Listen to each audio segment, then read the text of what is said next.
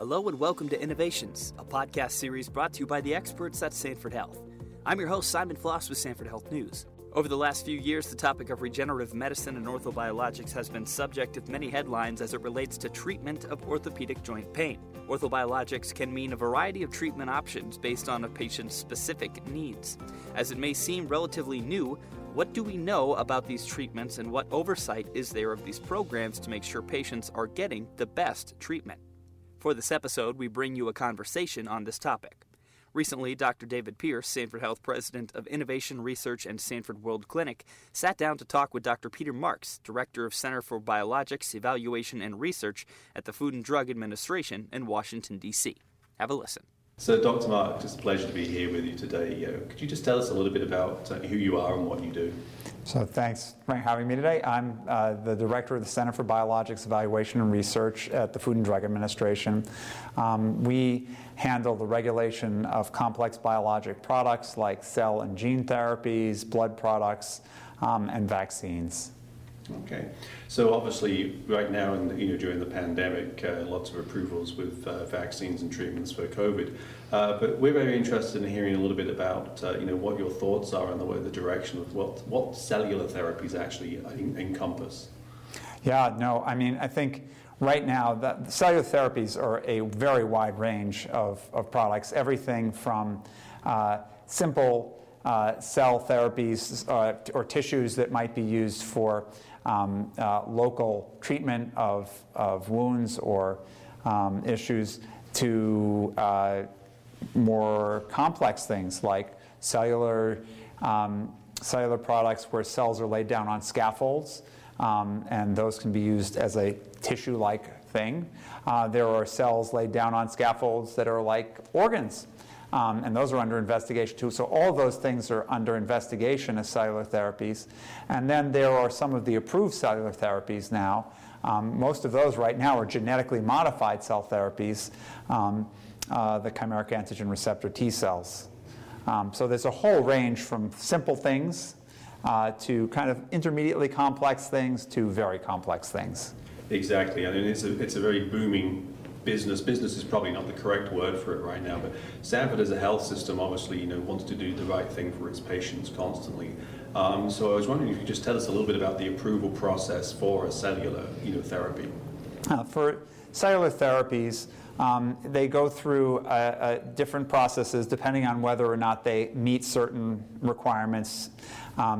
Some products don't actually even have to come to the FDA for an approval. They are exempt because they are not manufactured significantly, and they're used in the body in a manner in which they came from another person. So let me just try to explain what that means. There are products, you can imagine like a skin graft, where you take it from skin going on to skin, and one doesn't do anything more than maybe size it or wash it or maybe put it in some antibiotic solution. Those we don't even require investigation of drug applications or biologics license applications. They fall under what are called our tissue rules, which are just a way of making sure that one doesn't pass along communicable diseases when one uses those products. They don't have to come in for an approval. One makes them according to these regulations, and one is okay. Then there are products where they are more complicated. They might be a product where one does very significant manufacturing, such as remove cells from a tissue and then grows them in culture and then formulates them and puts them back into a location that's different from where they came from. That's some of what has been done with mesenchymal stem cells or other stem cell-like therapies. And for those, because one can't say that they're going to work just the way they worked because they've been manufactured and they're being used in a different place than where they came from. One needs to go through the normal investigation process that we expect, which is an investigator comes to FDA, files an investigational new drug application. That application is reviewed by the agency, and if everything looks in order, after 30 days, we say, okay, it's fine for you to proceed with a clinical trial. And then once that investigator gets clinical trials data together in a sufficient manner, usually through multiple stages of trials, they come back to the agency, we have another conversation, and if everything looks good, they file a biologics license application.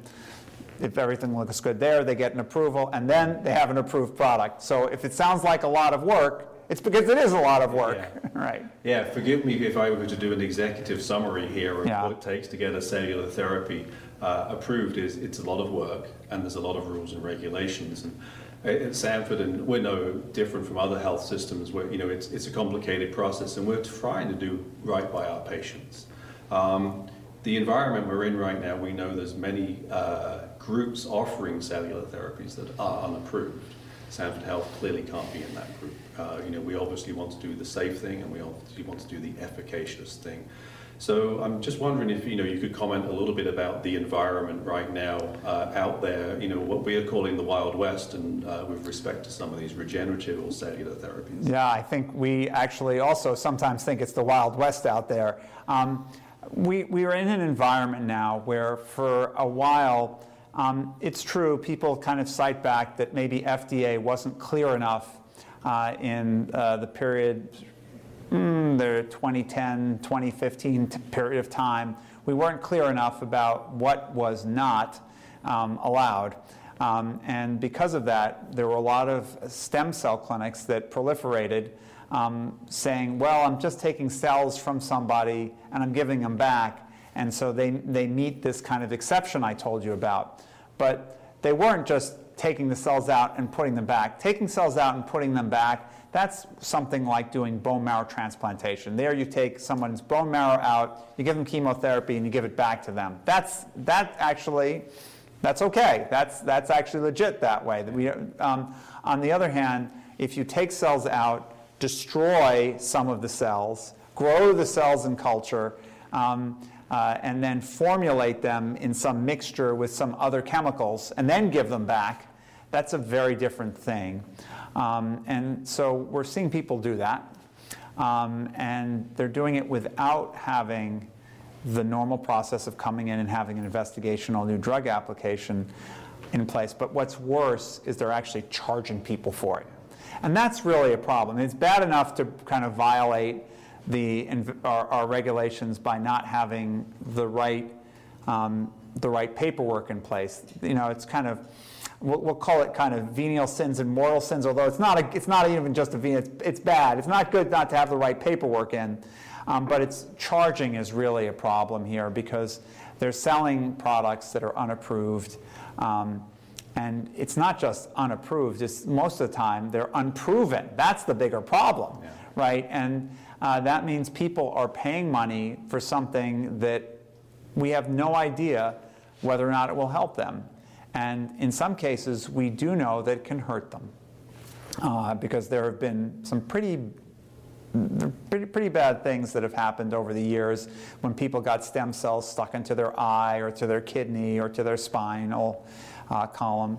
So the goal here would be to try to see people kind of get the Wild West under control by having people know enough about what they're getting into so they don't get involved and pay money for things that aren't going to be effective. Yeah, education is a huge part of this. I mean, that's one of the things that Sanford focused on initially as we started to, explore some of these clinical trials. Our focus initially has been, let's walk before we can run with respect to this. Obviously, you alluded to some of the oncology trials, which are really the more advanced areas. But we've really sort of focused a little bit in orthopedics right now, which is an area where we have people coming into our footprint and basically saying, hey, we can inject this into your knee and 50% off for the second knee. And they're not really telling people what they're injecting, and they are charging these ridiculous amounts of money. So, our mission is to legitimize and explore the appropriate, types of products right now. And so I thank you because I've had conversations with you with respect to what Sanford is doing, and we are a champion for the FDA. You know that in terms of actually very much know that. And I think to the extent that what you're trying to do here is the right thing, which is this is an area where there's a demand. It's great, actually. People want to get the therapy, but you're trying to do it the right way by actually letting them get the therapy, but also get the information that that we need to actually understand whether the therapy is safe and that it actually works, right? And that's what's so critical here, so that at the end of the day, I mean, the beauty of participating in a clinical trial is that even if ultimately the product doesn't work, you've at least advanced. You haven't done something for nothing, right? You've helped advance knowledge, because even a negative trial helps us learn something. And if it's positive, that's really great, because then you've probably benefited some, and society's benefited as well. So that's the reason for hoping that clinical trials like you're doing, people are aware of them and they enroll in them. Exactly. So we're particularly proud of that approach. One thing you did mention previously was about people charging, and then that's one of the things that really upsets me when we have people come in and they say, I spent thousands of dollars on this therapy, and they don't know what they got. But I was wondering if you could sort of just elaborate a little bit on what cost recovery for a trial. Right. So if you're getting an investigational therapy, something that isn't proven to work, you shouldn't be paying like retail price for it, right? What we do allow at FDA is if there is at least some evidence, some manufacturer, someone who's making it has to show us that they've done at least some safety studies, that there's at least some chance that it could work, right? They have to have some good rationale that it might work, and they have to have some safety information. The person who's making it can apply to FDA for something called cost recovery. And what that means is they provide us with an accounting of what it actually costs to make the product. And then they can charge the patient or the patient's insurance company for that amount. They can't charge to make a profit. They can't charge for all of the other care that goes in.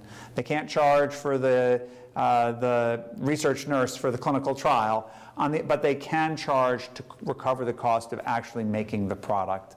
And that's felt to be fair in that it helps small entities be able to continue to move forward research. So I think that's the kind of the public health benefit of allowing that.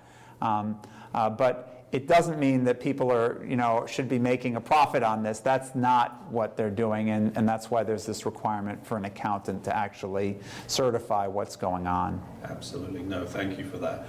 I'm just going to mention what our trial is. And I know you can't endorse that, but I think for the filming now, I'm just going to talk a little bit about what our trial is, and then obviously what you say is. I just didn't want to blindside you with that particular piece. There. So obviously I talked a little bit about Sanford trying to legitimize this space right now and leading in orthopedics. So we currently have a clinical trial, which we like to call a registry, where we have 5 indications, so osteoarthritis in 5 joints, basically. And we're very much looking forward to sharing the results with respect to that. And I can tell you the uptick from just our community, and the fact that people are looking for this from outside of our footprint as well is very encouraging. I think there's a good base of people out there that want to do the right thing and also want to understand they're getting the right treatments. No, look, we are nothing but supportive of this type of work that needs to happen, where clinical trials done in a way that's advancing knowledge is exactly what people should be doing, and it's exemplary of what we want to see happen across the spectrum of this area. It's only too bad that this isn't happening more broadly across the country. Yeah. So, in closing, is there anything else that you think you'd like to, share with us? Yeah, no, I think, for me, I think this area of regenerative medicine is so exciting. And I think to date, it has not flourished as well as it could because people haven't done what you're doing, which is actually systematically going through and finding out if things work or not. Because hopefully you'll find out that, wow, this actually works. It might work in 3 out of the 5. It might work in all out of the 5. But you'll figure out what works, and then you'll improve upon that. And that's how a field actually grows, is you find out what's working and what's not working, and then you improve upon what's working. And so to date, people haven't been actually really interested as much. Some of these people are just looking to make a buck in advancing knowledge. They're just looking to make a buck, right? Whereas this is actually, what you're doing is actually taking the field forward, which is so important, because there's, I think we'd like to believe that there's a lot there that biology can offer us, right? And by doing this, we'll hopefully make those advances. So Peter, it was a pleasure. Thank you so much. As always, it's great. Thank you. For more information on what Sanford Health is doing in orthobiologics and regenerative medicine, please visit sanfordhealth.org. Also, a reminder that the Sanford Health Innovations podcast is now available on all of your favorite podcast apps like Apple and Spotify, as well as our website, Sanford Health News. If you enjoyed this conversation, follow us, give us a thumbs up, and share your comments. We love hearing from you and hope that you find these conversations insightful. Thanks again for listening. I'm Simon Floss with Sanford Health News.